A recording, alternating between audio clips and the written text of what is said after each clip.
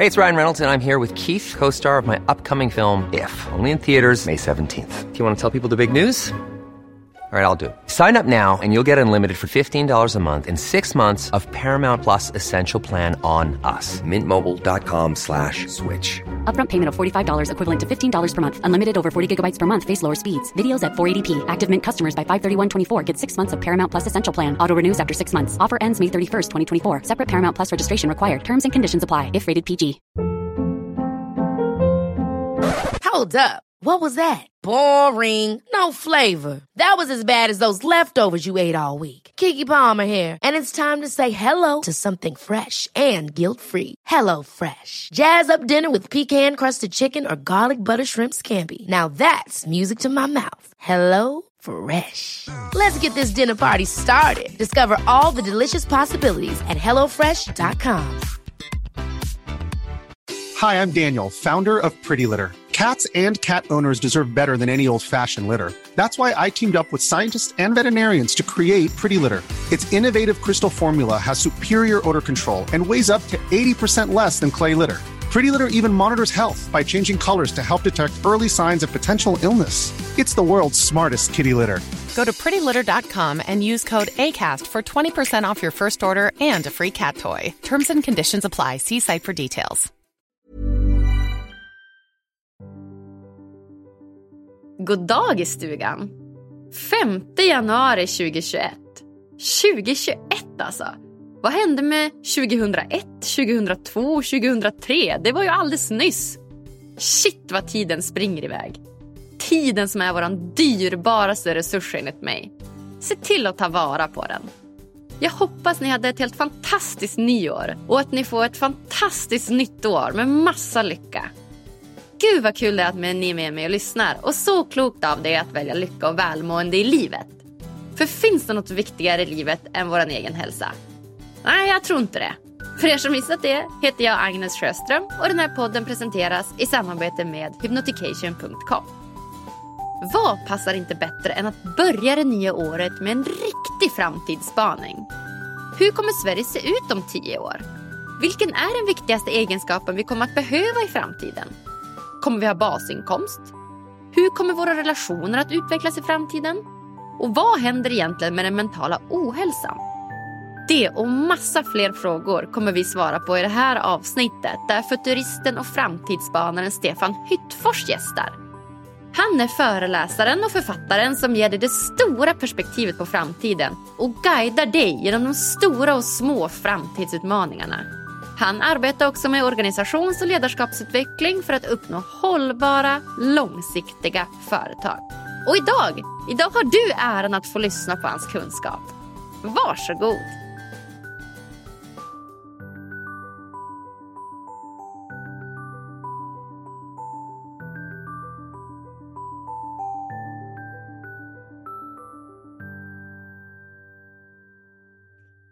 Då säger jag varmt välkommen till Lyckopodden, Stefan Hyttfors.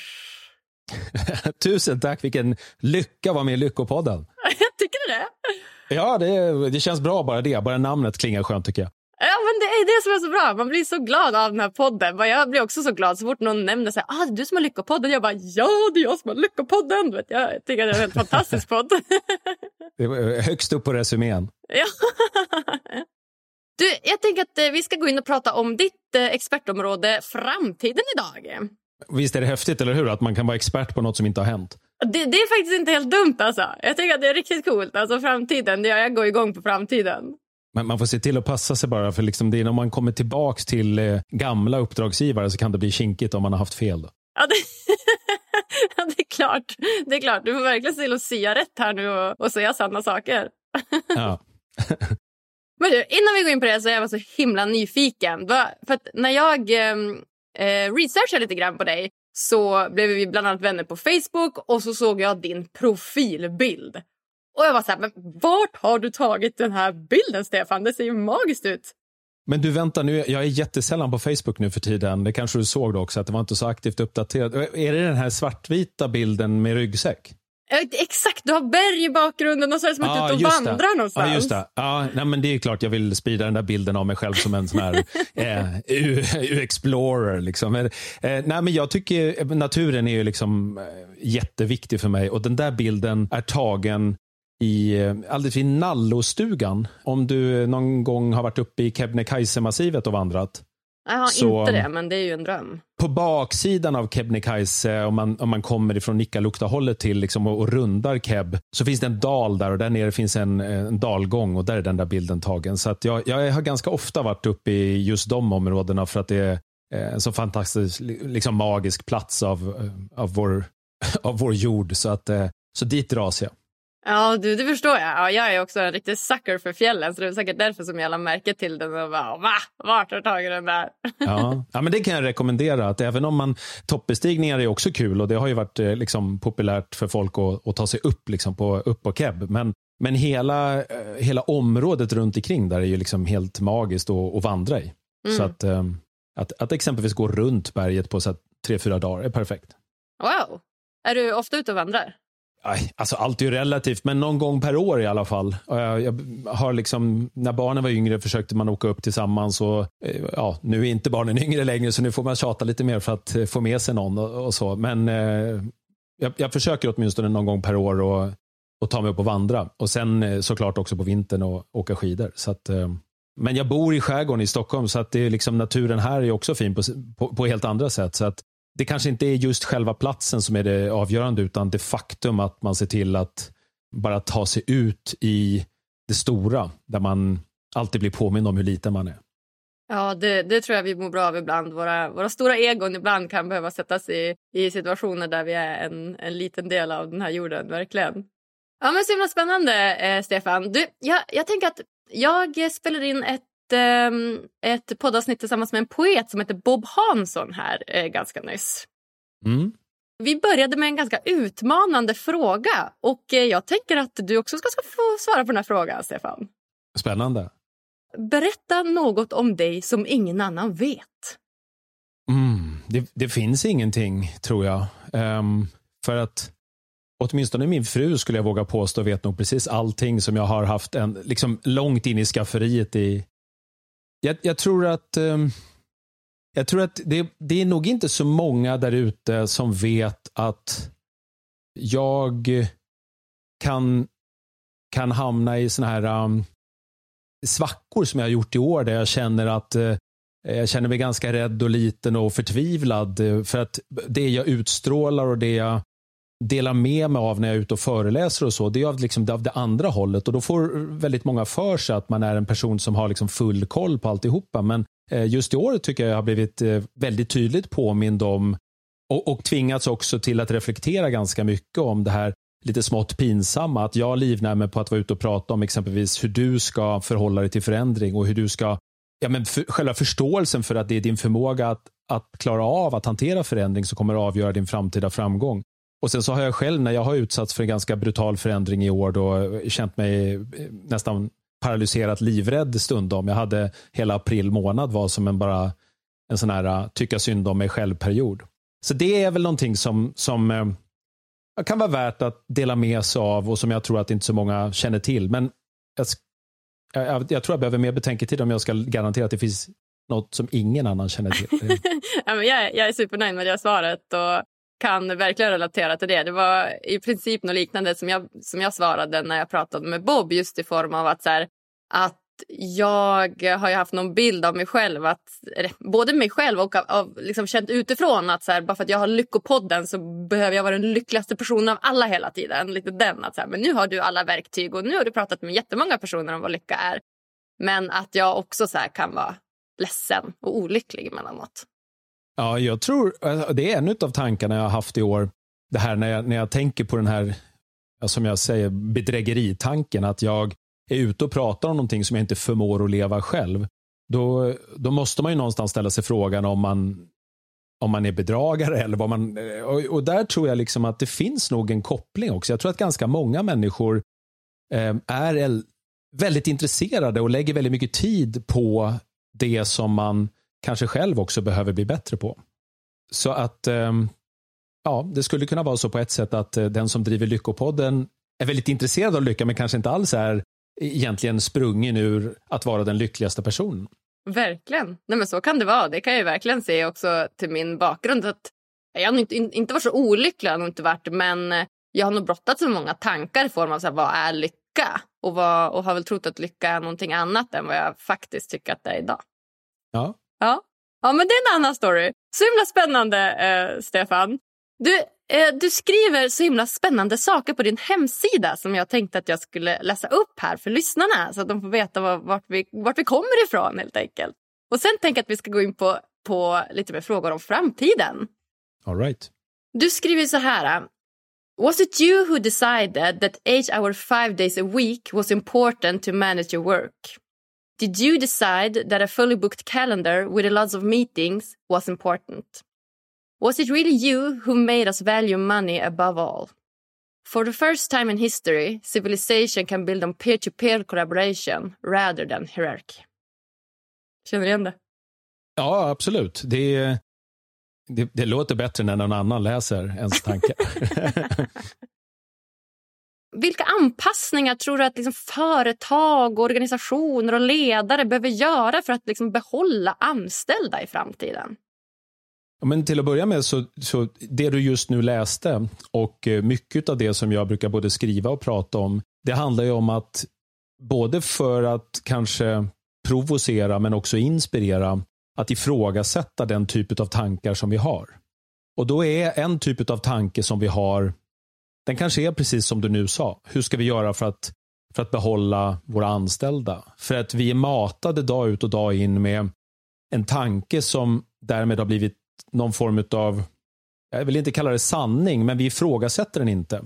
Så det känns ganska självklart. Alla politiker, oavsett om du pratar med någon liksom på blåaste högerkanten eller på rödaste vänsterkanten, så är alla politiker överens om att det är ett jätteviktigt gemensamt mål att vi ska, oavsett vad vi har för väg dit, så ska vi ändå försöka skapa så mycket jobb som möjligt. Och det tycker jag bara det i sig är ju en ganska befängd tanke, för att jag vet inte om du har haft anställda någon gång eller om du har startat ett företag där du har anställt människor, men alla som lyssnar och som har det vet ju om ni tänker efter rent krasst, så finns det inget företag, det finns ingen entreprenör som har som övergripande målsättning att skapa så mycket jobb som möjligt. Tvärtom. Det brukar vara som så att ett väldigt effektivt sätt att skapa ett framgångsrikt företag, det är att den där verksamheten går att utföra med så liten ansträngning som möjligt och helst så få anställda som möjligt. Så då blir ju liksom outputen, resultatet blir ju bättre. Så om vi tänker att resultatet är A, det är liksom detsamma, och kostnaden är B, en anställd. Om kostnaden ökar och är B gånger 3 men resultatet är fortfarande A, då har jag ju liksom bara en tredjedels så bra lönsamhet. Så att om du sitter i en styrelse eller om du har en verksamhet, så har du ju ofta ett ansvar som handlar om att optimera och effektivisera, vilket egentligen då i slutändan betyder att du ska försöka att göra det du gör, skapa värde alltså. Helst till så liten ansträngning som möjligt. Så kan du hitta ett sätt som är effektivare, snabbare och bättre, oavsett om det betyder att du säger upp personal eller att du inte behöver anställa lika många, så är det ju så du tänker. Och det är som att det glömmer vi bort när vi pratar om att vi måste ändå hela tiden försöka sträva efter att skapa så mycket jobb som möjligt. Då glömmer vi bort det. Och dessutom så, om vi skulle tänka oss att allt vi pysslar med är att försöka skapa så mycket jobb som möjligt, då är det ju en jättelätt uppgift. Det är ju bara att försöka ta bort all teknik och all automatisering och alla verktyg som effektiviserar och gör allting. Alltså om du tittar på BNP per capita och hur det har vuxit de sista 200-300 åren i världen, så kan vi konstatera att du och jag idag, vi behöver ju jobba ungefär 1 vecka för att skapa lika mycket mänskligt välbefinnande som en människa behövde för liksom 3-4 tusen år sedan. Behövde jobba ett helt år för att skapa den typen av... Så att det är det ekonomisk tillväxt handlar om. Att lyckas skapa mer mänskligt välbefinnande, mer bekvämlighet, mer utav det som vi kanske då, kanske medför att vi kan åka till fjällen och vandra istället för att jobba dag ut och dag in för att liksom fiska och jaga och sånt för att få något att äta. Mm. Så det är viktigt igen, att nu var det ett väldigt långt svar, jag ber om ursäkt för det, men jag tänker så här att det är viktigt att ifrågasätta de här tankarna vi har om vad som är viktigt och inte viktigt. Min poäng är att det är inte säkert att det är viktigt att vi ser till att företag ska klara att behålla så många anställda som möjligt. Nej, men verkligen. Det är verkligen en turn att man vänder på det. Istället för att ha så mycket jobb som möjligt, skapa så mycket jobbmöjligheter som möjligt, så nästan tvärtom. Alltså, hur kan vi göra så lite som möjligt? Ja, men tänk om det är så här, att det finns en framtidsvision där... Alltså idag lever ju du och jag ett liv som är helt omöjligt att fantisera om för en människa som levde för bara 100 år sedan.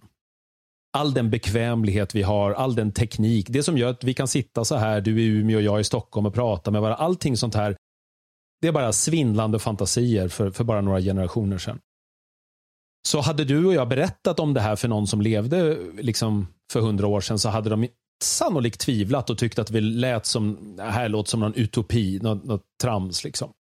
På samma sätt kan det ju vara med oss idag. Om jag säger här och nu idag att vi kanske kan komma till en punkt om några generationer där ingen människa måste jobba, utan alla kan gå upp på morgonen och jobba med det som gör dem lyckliga och det som inspirerar dem och det de har lust att ägna sin tid. Och det betyder ju då liksom att då kan du välja att ägna din tid åt någonting som helt och hållet handlar om vad din passion och din dröm är, snarare än att du väljer någonting på grund av att du måste tjäna pengar. Där trots allt ganska många människor befinner sig idag.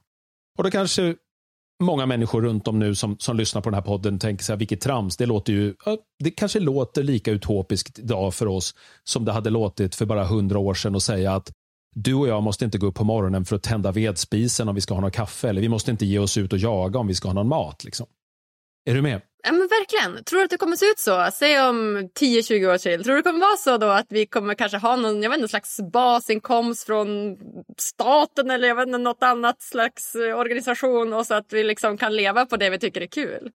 Ja, men det har vi ju redan idag. Vi lever i Sverige, du och jag. Vi har ju basinkomst fram till vi är typ 25 eller någonting. När vi alla liksom våra uppväxtår så betalar ju vi med gemensamma skattemedel för att de här människorna ska få utbilda sig och lära sig saker utan krav på motprestation i form av liksom någon arbetsinput. Så barnarbete är ju liksom förbjudet. Och sen efter när du har gjort den där första fasen av ditt liv och liksom tagit studenten eller fått ett diplom eller något kvitto på att nu är du klar. Klar, det betyder då klar för fas 2. Nu ska du kapitalisera på den här kunskapen. Nu ska du tjäna pengar och jobba och bidra. Nu ska du liksom stoppa in till samhället, till vårt gemensamma bygge. Och så gör du det fram till du är 65.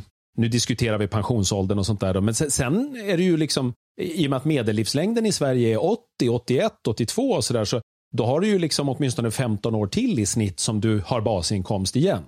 Så det betyder ju att redan idag så har vi ju 25 plus 15, här har du 40 år basinkomst. Det är helt sant.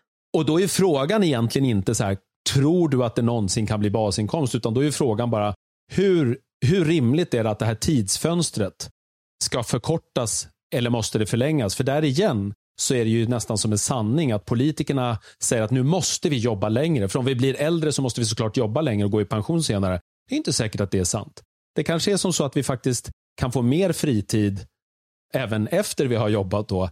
Om vi skulle liksom på något sätt enas om att problemet i sig är inte jobb, utan problemet är att fördela resultatet av det värde vi skapar. Det är det enda problemet vi har. För vi har ju liksom en situation idag där ingen skulle egentligen på jorden behöva svälta om vi människor var liksom en stor familj där alla delade med sig. Problemet är att vi har en väldigt svår problematik att lösa, och den handlar bara om fördelningsnycklar snarare än att producera. Så det har ju fått till följd då att eftersom vi tvingas gå och jobba med någonting som vi gör i första hand för att vi måste ha en inkomst, då är det väldigt många människor som jobbar med att inte ens skapa någonting som är värdefullt, utan kanske skapa någonting som till och med är ett problem. Att man liksom, ja, det finns ju hur många industrier, vi behöver inte prata om vapen och tobak, utan man kan ju prata om hela detaljhandeln som måste öka i försäljning. Därmed måste vi köpa mera kläder fastän vi vet att vi inte har liksom resurser och ekosystemen går på knäna och vatten förorenas, eller vi producerar en mängd olika typer av prylar som drivs av fossil energi fastän vi vet att vi måste strypa den. Alltså vi har en massa olika typer av arbeten där vi faktiskt kan, om man är krass igen, bara skulle kunna konstatera att den som gör det här arbetet skapar faktiskt inget värde ur ett samhällsperspektiv, utan skapar bara nya problem. Ja, wow. Shit, du har helt rätt. Och det här är verkligen, jag har aldrig sett ur det här perspektivet. Gud vad spännande. Men om jag då frågar den här frågan om det här fönstret då med ålder i form av där vi arbetar idag då, säger vi att vi är från 30 till 65 eller någonting.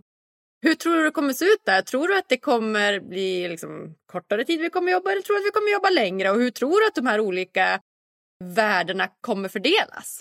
Ja, men jag brukar säga det är en sån här käpphäst som jag har. Jag vet att det låter lite klyschigt som en sån här one-liner från en föreläsare. Men framtiden är ingenting vi ska förutspå. Den är någonting vi skapar. Och om det är någonting vi har fått lära oss det här året 2020 så är det ju just det att vi kan inte förutspå framtiden. Alla hade fel. Vi hade liksom inte ens pappersmunskydd till läkarna. Och det är viktigt att påminna sig om att när vi pratar om framtiden så ska vi också påminna oss om att framgång i framtiden handlar inte om att gissa rätt utan det handlar om att förstå nutiden. Så förstår du nutidens problem och möjligheter, då har du en väldigt bra grund och ett bra fundament för att navigera framåt och skapa någonting som blir väldigt framgångsrikt i framtiden. Och så, som jag sa, det låter som en no-brainer, men ser dig omkring så ser du liksom hur alla möjliga såna här ohållbara affärsmodeller på liksom bilföretagen spottar ur sig hundratusentals bensinbilar och vi har liksom en mängd olika såna här variabler. Livsmedelsindustrin ger oss mat som gör oss sjuka och allt möjligt sånt. Och det är snarare kvitton på att vi ignorerar dagens problem och möjligheter på grund av att vi låter i första hand den här affärsmodellens överlevnad styra vad vi ska göra på dagarna snarare än vilka problem och möjligheter vi egentligen skulle behöva fokusera på. Så med det sagt då så är det så här, jag har ingen aning om hur det blir utan det är helt upp till oss som lever idag. Och om vi vill, då skulle vi kunna börja diskutera de här frågorna på ett nytt sätt och då skulle vi kunna konstatera att det här fönstret som vi pratar om, alltså hur länge ska vi jobba exempelvis? Det fönstret, det skulle med största sannolikhet inom bara några decennier kunna bli 0 år. Om vi bara omfamnade all teknik, all automatisering, alla möjligheter att robotisera och automatisera all form av tillverkning för alla våra basbehov när det gäller energi och mat och kläder och allting sånt där. Problemet är att vi vill ju inte automatisera allting för då skapar vi en konflikt eftersom målet var ju att skapa så mycket jobb som möjligt. Så då, hela tiden när vi automatiserar så får vi en konflikt. Ska vi då anamma den här nya tekniken och låta robotarna ta jobben exempelvis eller ska vi skydda våra jobb? Ja, där har vi en svår balansgång för det är ingen som på allvar säger att vi ska vara bakåtsträvare och inte anamma ny teknik. Liksom. Men om vi återigen lekte med tanken att vi säger så här, ingen är rädd, vi är en familj, alla håller ihop, vi bara kör. Om vi körde rakt in på det spåret, då skulle vi säkert inom vår livstid kunna komma ner så att det där fönstret är 0 år. Ingen måste arbeta utan maskinerna kan tillgodose alla våra basbehov. Wow! Och då är ju frågan ännu mer tydlig. Vill vi det? För den enda problematiken egentligen då, det är ju hur delar vi på tillgångarna som de här robotarna och maskinerna skapar. För om vi gör som idag så att det är ägaren till robotarna som får alla pengarna och alla vi andra har 0 för vi är arbetslösa, ja, men då ser du ju, då har vi ett ohållbart socialt problem där samhället har slitits isär. Va? Men om vi istället skulle bara omfamna den här möjligheten och säga så här, så ser framtiden ut. I framtiden då är liksom alla de här konstiga måstena borta. I framtiden lever vi bara för att försöka då kanske jaga lycka eller förverkliga oss själva. Eller något så. Jag säger inte att det blir enklare, men jag säger så här, det är fullt möjligt om vi hade det som framtidsvision och vi pratade om de här sakerna. Ja men wow, så himla coolt. För att det kan jag verkligen känna till mig själv. Att så här, jag har varit entreprenör i olika omgångar, olika företag och så. Och det jag känner att det som får mig att göra någonting, alltså att driva någonting, att utvecklas i någonting och vilja sträva mot någonting, det är ju en känsla av att jag tycker att det är kul och att jag utvecklas och att det går bra. Det är det som får mig att drivas. Sen har det varit i perioder då jag har känt att det kanske går bra rent ekonomiskt, men att det jag gör inte är kul. Och då tappar jag det. Du vet, jag har så svårt att drivas just för den här ekonomiska biten. Så att för mig så låter det här skitbra om man skulle liksom kunna dra ner de här åren till 0 och så kan man bara hålla på med massa så här passionsprojekt och du vet så här lyckopodden och lyckoboken och du vet sprida massa kärlek och lycka på det sättet. Men då är ju frågan, hur fördelar vi pengarna? Som du säger, har du någon bra idé? Ska liksom staten få alla pengar och fördela ut, portionera ut vad som är rimligt? Eller hur skulle det kunna se ut? Ja, det finns ju många sätt att se på det där. Men idag så, alltså, vi har ju ett fördelningssystem och det heter ju skatt.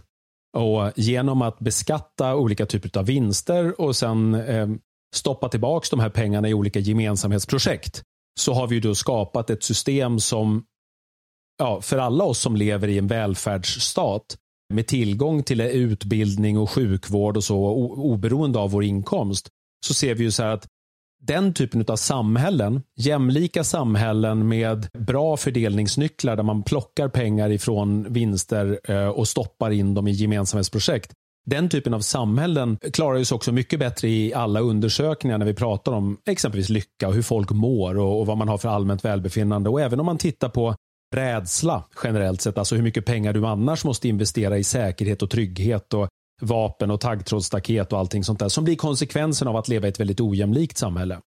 Så att jag vet att många som lyssnar kan säkert tycka att det låter bara som så här ren vänsterpropaganda. För mig är det inte så enkelt, utan för mig är det liksom ganska tydligt liksom att i takt med att tekniken gör det möjligt att skapa så enormt mycket mer värde utan en massa människors involvering. Om vi tar en enkel metafor, för 1000 år sedan för att bygga en pyramid eller någonting, då gick det åt en jäkla massa människor. För det var bara människor man hade. Idag kan du köpa en grävmaskin för så här 500 000 kronor och så behöver du inte en enda människa längre, utan du kan åka med den där grävmaskinen och säkert bygga en pyramid liksom. Är det bra eller dåligt? Ja, det är ju fantastiskt ur ett ekonomiskt perspektiv, för det betyder att alla de där stackars människorna då, de kan ju göra någonting annat på dagarna. Men om det till sist är som så att de inte ens har mat på bordet på grund av att han som har grävmaskin, liksom ägandeskapet av grävmaskinen, äger allt, då får vi ju ett dystopiskt framtidsscenario, och det är där vi någonstans måste förstå. Så att jag tänker nog att det är bara en utveckling av det system vi har. Vi måste ju fortsätta på den vägen vi är. Jag är liksom ingen fan av de som säger att vi ska ha en stor omtumlande revolution där allting i samhället ska förändras från grunden. Och jag tror helt ärligt, även om vi tycker att det är häftigt att klicka på sådana uttalanden när politiker skjuter ur sig dem, så tror jag att de flesta svenskar skulle nog helst inte vilja vakna imorgon och allt som vi känner till det är helt förändrat i grunden. Utan vi tycker vi har det ganska bra faktiskt. Och de politiker som vi mår bäst utav, det är de som är tråkiga, de som ingen orkar lyssna på, de som inte säger de här revolutionerande sakerna, utan de som faktiskt går till jobbet och skruvar några procent hit eller dit i någonting som inte vi andra orkar liksom bry oss om kanske. Men det betyder ju då att vägen till den här framtiden, den är ju att vi medborgare, vi som har rätt att rösta, vi också måste börja intressera oss för att samtala om frågor som inte kanske handlar om de här svartvita frågorna som vi mest och främst liksom klickar på när vi är ute. För då får vi ju den typen av debatt som är lite fördummande, där vi kanske sväljer alla de här. Så att frågan om basinkomst, den är ganska komplex, för att man, till att börja med, det heter på engelska så heter det Universal Basic Income, och då finns det ju två ord i det. Först har du ordet universal, betyder det att det här ska vara universellt? Ska alla människor som bor på hela jorden ha rätt till den här? Och då är frågan, ska vi i Sverige betala det oavsett från vilket land? Och då, redan där blir det jättesvårt liksom. Och sen har du basic, och då är frågan, vad är basic? För dig kanske basic är någonting helt annat än vad jag tycker basic är. Så då är det en stor fråga. Så det finns ganska många steg på vägen som vi kommer behöva utforska innan vi är överens om olika typer av nivåer. Men det faktum att vi sätter käppar i hjulet för effektivisering och fortsatt ökad ekonomisk tillväxt och mer mänskligt välbefinnande genom att bara fokusera på att rädda jobb, det kommer vi inte ifrån. Utan vi måste våga bejaka det här och måste våga prata om de här sakerna och prata om utmaningen som uppstår när folk är arbetslösa. För mig är inte den i första hand en utmaning som handlar om pengar, utan i första hand så är det en utmaning som handlar om livsenergi. Alltså människor som inte känner sig behövda och bekräftade har väldigt svårt att vara lyckliga. Det finns ganska mycket studier som pekar på det. Så den frågan om meningen med livet är en mycket större utmaning för oss i framtiden, tror jag, än pengafördelningen. Wow, utveckla. Ja, men som sagt, alltså, pengar är ju liksom, till att börja med så är ju pengar någonting som vi själva bara liksom hittar på och trycker på knappar och så kommer det mer. Och vanligt folk kan inte tänka så, men det är ju så det funkar. Riksbanken bestämmer hur mycket penningmängd vi ska ha i systemet. Och om man vill stimulera ekonomin så kan man helt plötsligt göra det på olika sätt. Exempelvis genom att trycka ihop mer pengar eller stödköpa obligationer eller sänka räntor och såna här saker. Det kommer aldrig bli ett problem att det inte finns pengar. Problemet om de skapar för mycket pengar, det är att då kan vi få lite för mycket inflation och så, men då får de ju strypa det lite grann. Så att du och jag, för oss är pengar liksom jätteallvarligt, för att har man inga så kanske man missar en räkning och då stänger de av elektriciteten. Men ur ett samhällsperspektiv så är ju pengar bara liksom ett mänskligt påhitt. Det finns ju liksom, om du frågar älgarna i skogen eller koltrastarna, de har inget pengar.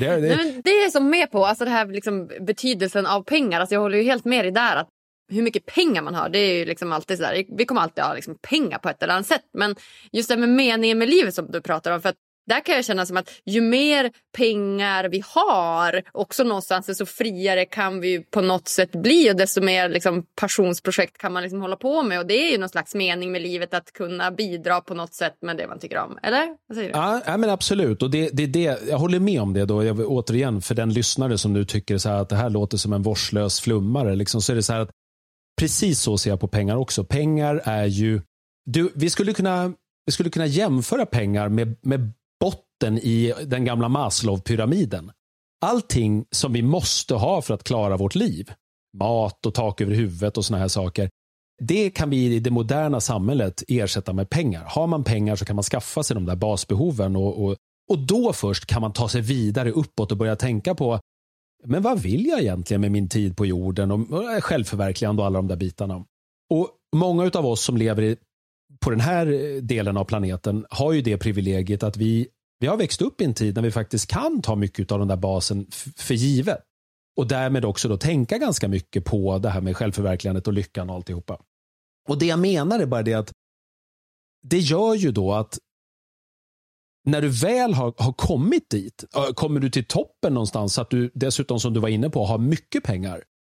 Alla som har varit i en situation där man har ganska mycket pengar, och jag tycker själv, jag har haft tillräckligt mycket pengar för att inte fundera någonting på om jag har råd med saker och ting. Och lyckats tillräckligt bra då ekonomiskt för att känna så här att, men vad ska jag nu då? Helt plötsligt då så är det väldigt svårt. Det är väldigt svårt, för att då kan du ju faktiskt göra precis vad som helst. Men när du står på toppen någonstans, då är det ganska svårt att se vart ska jag nu då? För liksom, vad går vägen ifrån toppen? Och det ser vi ju ganska ofta också, liksom, att väldigt många människor har ju upplevt det här som jag också då säger, att när jag helt plötsligt har uppnått det här ekonomiska målet, eller skaffat med det här fantastiska liksom boendet, eller genomfört den här drömresan, eller nu har jag gjort allt det där, jag vet inte ens liksom vad mer jag ska hitta på att göra. Då infinner sig, tycker jag i alla fall, lätt en ganska skrämmande tomhetskänsla. En tomhetskänsla som för mig handlar om, men vad är det egentligen som jag försöker åstadkomma?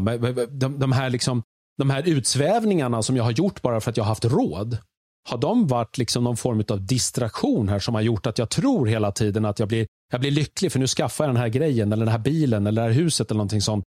Och sen så sitter jag där till sist och inser att jag blev ju inget alls lyckligare utav det här. Och det är därför jag menar det, att i en värld där vi leker med tanken att allt fler människor skulle få göra vad de vill på dagarna, så har vi sannolikt också en stor utmaning med att vi människor är liksom inte riktigt vana vid att ta så fullt ansvar för all vår tid. Och då kan det lätt uppstå en livsångest där. Eftersom vi lever ju också i en tid när vi tänker att normaltillståndet ska vara lycka. Ja, men det har du nog helt rätt i. Att när man står där högst upp på pyramiden och har de här pengarna så vet man inte riktigt. Och all tid också då till slut, när man kanske inte behöver jobba så mycket. Och så vet man som knappt vad man ska göra. För jag vet ju att om det är upp till 40 000 eller 50 000 någon slags medelinkomst eller liksom hög inkomst, så gör det ju sen att pengar gör det ju inte lyckligare. Utan pengar gör det lyckligt till en viss nivå, och sen så är det ju andra saker som gör det lyckligare. Det kan inte göra det, om du har 1 miljon blir du inte lyckligare än om du har 100 miljoner. Så att det finns ju absolut något värde i det. Och jag tror väl också det handlar någonstans om att hur du värderar pengarna. Alltså värderar du pengar i sig högt, att ha pengar på kontot högt, eller värderar du upplevelser eller relationer eller saker som inte är baserade på pengar? Det är väl där kanske någon slags tippgräns finns. Ja, men jag håller ju helt med att det finns ju en nivå, den kanske är olika. Det var det jag menar med det här med bas. Nivån, vad som är en bas som gör att du och jag känner oss fria. För det är ju det handlar om egentligen, att jag känner mig faktiskt fri. Jag tänker inte så mycket på pengarna längre, utan jag tänker på andra dimensioner i mitt liv. Så om du inte är på den nivån där du känner dig fri, utan du känner att pengarna hela tiden stressar dig, då har jag stor respekt för att då är pengar jätteviktigt. Den som har kniven på strupen och måste få in pengar, har ingen frihet, inget rörelseutrymme överhuvudtaget, utan då kanske man måste göra det som någon annan har bestämt att man måste göra. Liksom. Men när man väl har tagit sig över den nivån, och det är det jag menar, det är fullt rimligt att tänka att allt fler människor i den utvecklade, moderna, demokratiserade världen kommer till en nivå. För återigen, om du tänker på den här framtidsvisionen som vi nyss pratade om. Tänk att vi ser två framtidsvisioner, 2 scenarier. I det ena scenariot så har vi då den här mäktiga personen som äger alla maskiner, alla robotar och all artificiell intelligens och allting. Liksom. Så är ju spelet Monopol. I slutändan så liksom tar ju vinnaren allting. Och sen så är vi andra bara arbetslösa förlorare. Liksom. Det är ju en dystopisk framtidsvision där samhället är totalt trasigt och där faktiskt den här ägaren till alla maskiner också förlorar. För om det där game over hamnar så är det så här, då har ju inte han några kunder. Det finns ju ingen som kan köpa det han tillverkar längre om alla andra är arbetslösa. Om man istället tänker sig att nej men, vad är det som skiljer människan ifrån alla andra djurarter? Det är ju att vi har en civilisation. Och en civilisation betyder då att men vi har lagar och regler. Och vi har olika perspektiv. Vi tar till och med hand om dem som inte riktigt klarar att ta hand om sig själva. Och det är civilisationen då, som till skillnad mot vildlivet ute i naturen. Så. I en civiliserad framtidsvision, då kanske vi bara enas om att men nu skapar vi så mycket värde så att det är faktiskt ingen som måste längre. Utan nu utmanar vi varann genom att försöka peppa och hjälpa varann till att liksom hitta exempelvis då recepten på lycka eller mening med livet eller sådana saker. Det är ju en annan framtidsvision på något sätt. Och som sagt, hur det blir, det är ju helt upp till oss som lever idag. Vilken typ av vägval vi gör när vi har såna här olika typer av politiska diskussioner och när vi gör våra val och när vi också som konsumenter gör våra val, vilka varumärken vi ska handla med och när vi ska ta ett jobb i ett företag, vad de har för värderingar och vad de står för princip. Alla våra val är ju det som till slutändan liksom avgör hur vår framtid kommer se ut.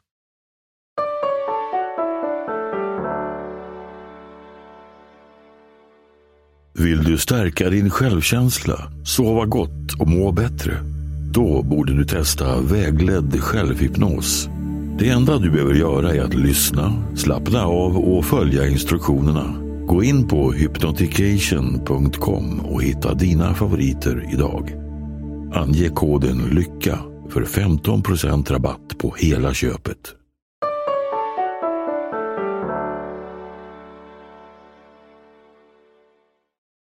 Hur tror du att relationer kommer utvecklas i framtiden? Ja, alltså det är så himla intressant tid just nu med tanke på att vi å ena sidan kan kommunicera med fler och enklare än någonsin tidigare i historien. Som sagt, du och jag kan sitta så här. Man kan sitta, liksom jag sitter och jobbar nu det här året hemifrån och kör livesändningar till människor runt om i hela världen och de tittar på det. Det hade bara för 10 år sedan varit helt omöjligt. Då hade man behövt investera så här flera miljoner i olika typer av utrustning och satellittider och allt för att kunna skicka det till liksom andra sidan Atlanten eller någonting sånt. Och samtidigt som vi har det så ser vi att ensamhet, isolering, olika typer av depressionsrelaterade problem och mental ohälsa är liksom alla tydliga trender som vi måste ta på allvar. Och innan vi fick fokus på pandemin så sa ju Världshälsoorganisationen att det absolut största hälsoproblemet vi har globalt. Och vi kommer ju komma tillbaka dit igen nu när vi får det här bakom oss på något sätt. Men det största hälsoproblemet vi har är mental ohälsa på grund av ensamhet. Så det finns en enorm paradox i det här där vi å ena sidan då kan kommunicera med fler människor än någonsin tidigare i historien. Jag har liksom tillgång till flera miljarder människor egentligen rent hypotetiskt liksom om jag lägger ut någonting på YouTube eller så. Och samtidigt så sitter man och känner sig ensam. Och återigen på temat lycka så är liksom, för mig är lycka, det är en sinnesstämning. That's it. Och jag är inte så intresserad egentligen av att prata lycka. Det är lika ointressant som pengar tycker jag. Det är så här, det blir ett resultat av någonting annat. Då blir det mycket viktigare för mig att prata om lidande. Vad mår jag dåligt av? Vad är det som gör att jag inte känner mig lycklig? För när jag är fri från lidande, då känner jag mig lycklig. Men lyckan i sig är liksom ingenting jag kan fokusera på och sträva. Då kommer jag liksom bli olycklig i jakten på den här lyckan. Ungefär som att sträva efter pengarna, tänker jag. Liksom. Så att, ja, jag tror på något sätt att eller jag ska säga så här, jag hoppas att det vi ser nu händer runt om i världen. Alla de här trenderna som handlar om intresse för ökad medvetenhet.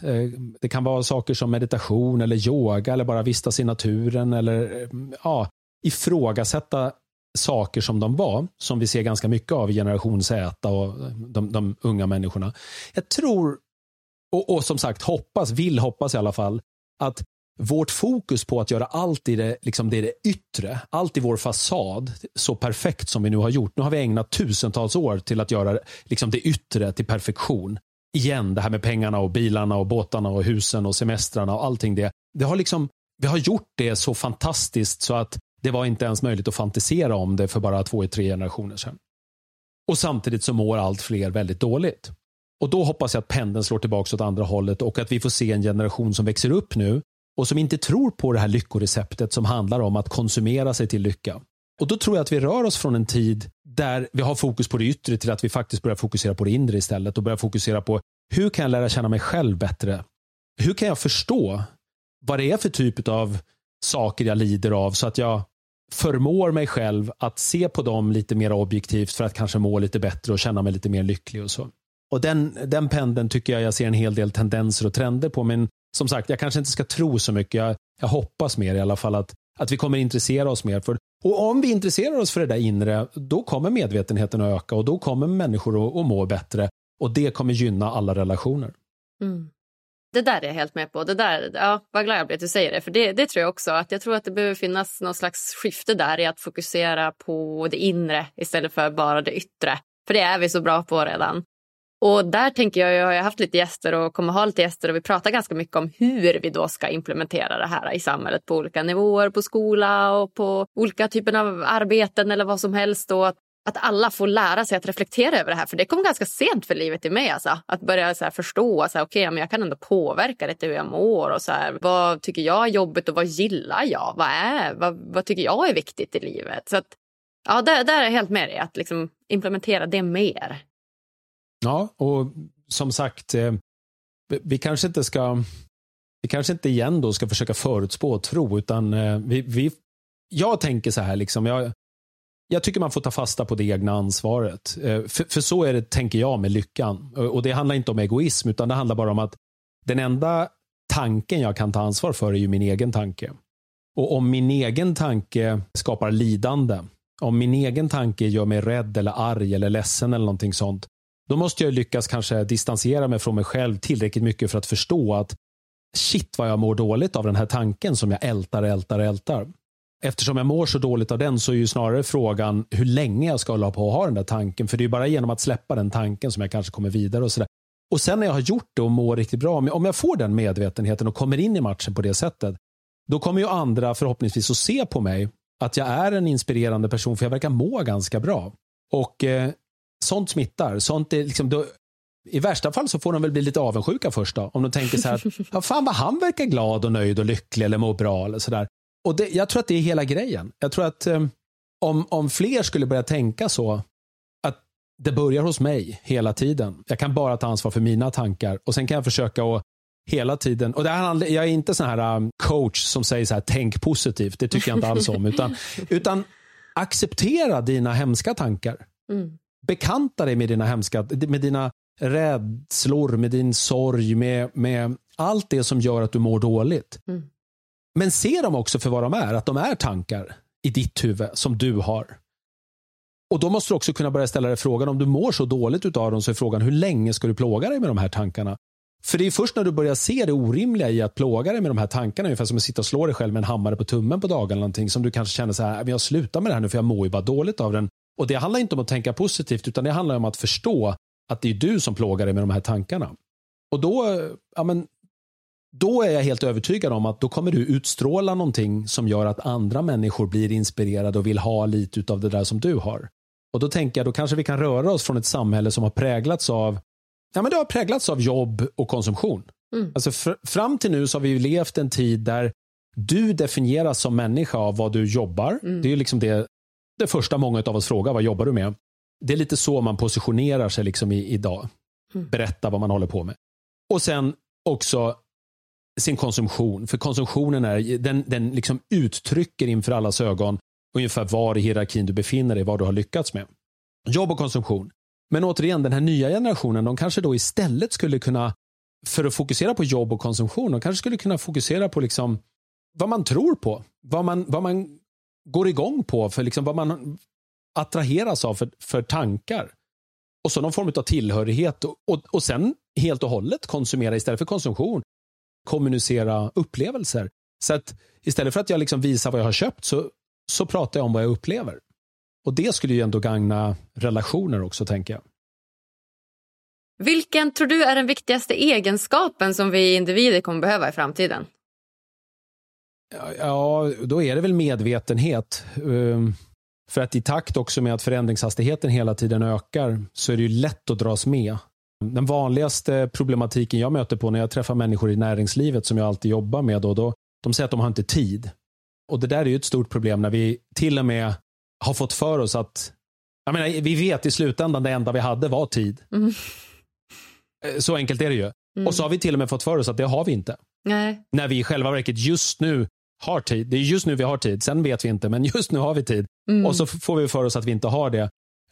Så medvetenhet tänker jag liksom att åtminstone ge sig själv tillräckligt mycket tid för att reflektera så att man ökar sin egen medvetenhet. Det tror jag nog kommer bli väldigt viktigt i takt med att hastigheten hela tiden ökar. Ja, alltså vi har så kort tid om man tänker generellt sett. Vi människor på den här planeten, du och jag, vi har ju kanske max 100 år på den här lilla planeten. Och det har ju varit så mycket tid. Så jag hoppas verkligen att tidsspann vi ska säga att så här, vi har så kort tid på den här planeten, vi måste ta tillvara på det och vi måste göra saker som vi tycker är viktiga och inte gå runt och säga att vi inte har tid för saker utan istället prioritera det som är viktigt. Oavsett om vi tycker att det är ett kort eller långt tidsspann så måste vi i alla fall enas om att vi har tid. Just nu har vi ju faktiskt tid. Det kan vi ändå per definition säga är sant. Ja, det är faktiskt helt sant. Du, jag tänker att vi ska gå in på de sista frågorna här innan vi lämnar varandra, du och jag. Och den första frågan är ju då, vad gör dig som lyckligast? Ja, det där är en jättebra fråga. Och jag skulle nog säga att jag fyllde 50 i år. Och jag har nog inte riktigt svaret på den frågan än, utan jag är en människa som, om jag tittar tillbaka på mitt liv och ser liksom vilka röda trådar finns det och så har jag hela tiden varit ganska sökande. Och det där sökandet är ofta ganska positivt för att det finns ju en utforskande sida i det att man testar olika saker, olika jobb och olika typer av tankar och möter olika kulturer och människor på det sättet. Men det finns också en tung och mörk sida i det där sökandet som ibland kan slå över till att kännas som en tomhet. Där jag då undrar, men vad är det som saknas? Om jag fortfarande letar efter någonting fastän jag egentligen inte ens vet vad jag letar efter, då blir det ett famlande efter någon form av tomhetskänsla. Och det var lite den jag menade i början där som jag kände i våras när jag var lite förtvivlad och inte riktigt visste vad jag skulle vara till för. Men jag skulle nog ändå känna liksom att ett sätt för mig att besvara frågan vad gör mig lyckligt, det är ju genom att säga att men det tror jag är som för alla andra människor, genom att känna att jag behövs. Och jag behöver inte behövas för tusentals människor. Jag kanske känner att jag behövs för min familj. Eller för det här projektet. Jag kan ju bli lycklig bara av att lyckas få julgranen just nu och stå rakt inne i vardagsrummet. Och vad är det som gör att jag blir lycklig av att jag fick julgranen att stå rakt? Men det är så här, då har jag löst ett litet problem där och jag behövdes för att lösa det här problemet. Många andra hade ju såklart också kunnat lösa problemet, men man får en lite sån här kick av att man känner att man gör saker som från början kanske var problematiska. De kan ju vara banala som att bara få in en julgran, eller så kan de vara megastora problem som man inte riktigt från början, man är förtvivlad när man axlar dem liksom.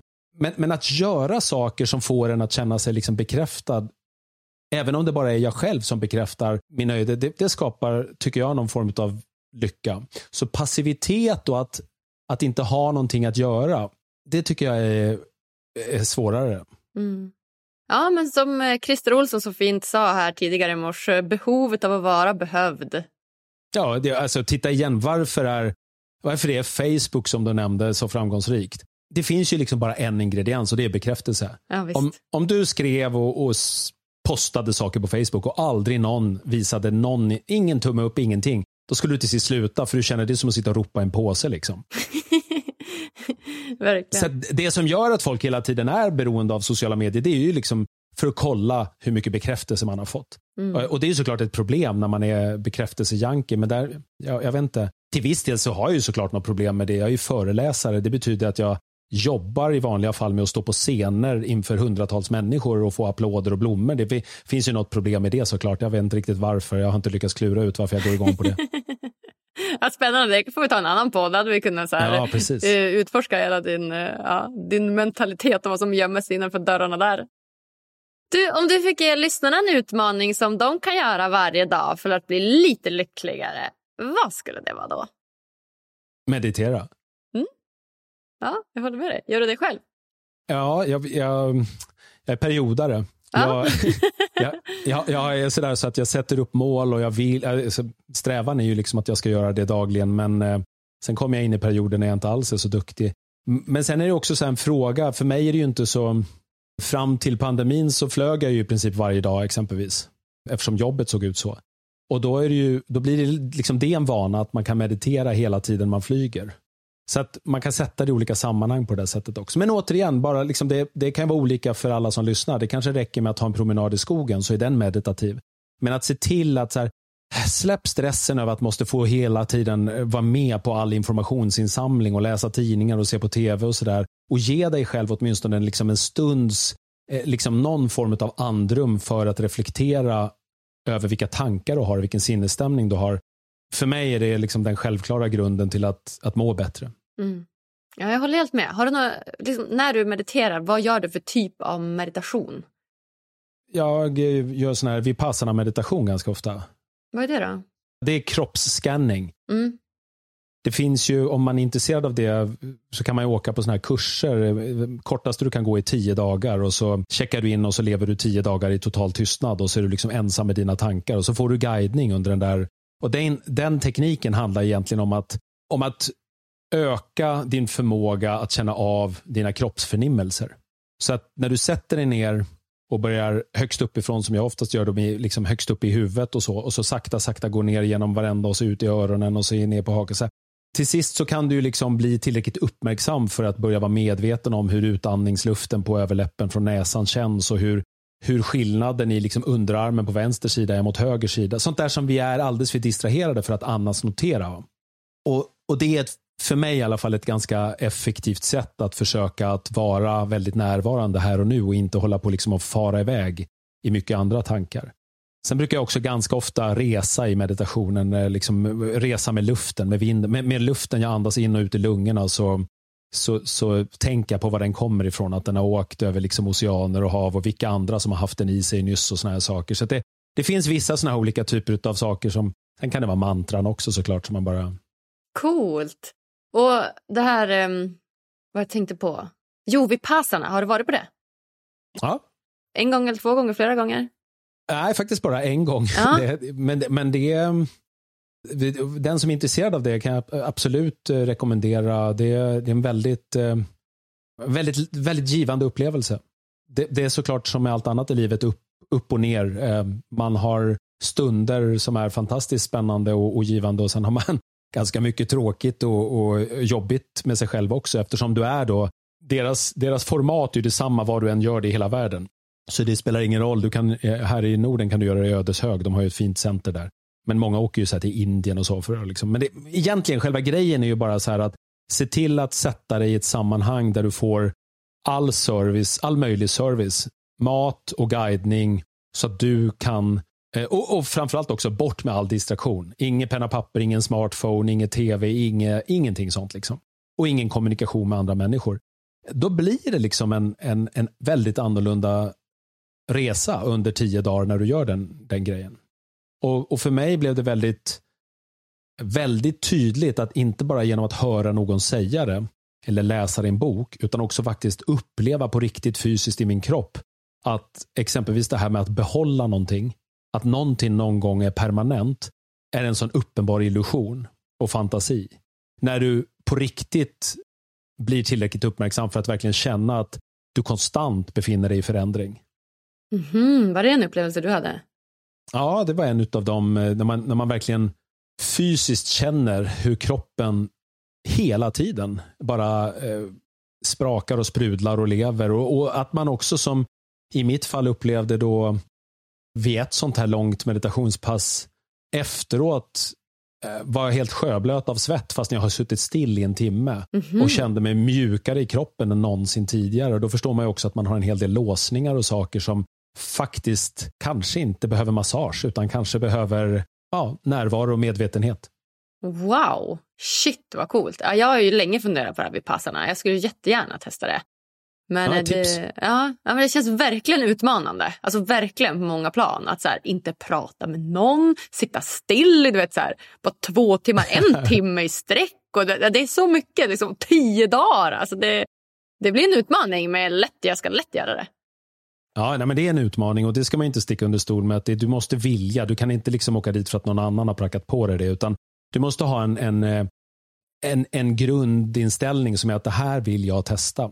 Sen tycker jag ju själv att mycket av det där du nämner, det är ju sånt som vi är rädda för när vi går in i det här med att man ska kliva upp vid 4:30 varenda morgon och du får inte äta middag och du ska sova tillsammans med människor som du inte känner. Människor har alla möjliga såna här olika typer av grejer som de är rädda för. Men i slutändan så lovar jag att det som är jobbigt, det är ju liksom att vara ensam med dina tankar hela vägen i 10 dagar. Ja, jag tvekar inte. Shit, vilken utmaning. Men så spännande, va? Coolt att du har gjort det visste jag inte. Ja, nej, vad säger du? Är det något slutligen som du känner att du vill dela med dig av här till lyssnarna innan vi lämnar varandra? Ja, jag vet inte. Jag tycker jag har babblat väldigt mycket nu. Jag hoppas att det fanns någonting i det som de kan plocka med sig. Ja, verkligen. Hur mycket spännande som helst. Gud, jag är såld. Ja, bra. Vad kul att prata med dig. Ja, men detsamma. Jag säger tack snälla Stefan för att du kommer gästa oss här på Lyckopodden. Tack, Agnes. Wow, vilka ljuvliga, underbara insikter som jag fick av Stefan. Grymt! Tänk om hela Sverige skulle leva på någon slags basinkomst och att alla kunde få jobba med det de faktiskt vill och det de faktiskt brinner för och bidra till samhället på så sätt. Ja, det hade jag älskat. Tycker du det här var lika bra som jag? Prenumerera gärna på Lyckopodden, följ oss på sociala medier och ge oss 5 stjärnor på iTunes. Tack för att just du lyssnar. Vi hörs på tisdag igen. Puss och kram.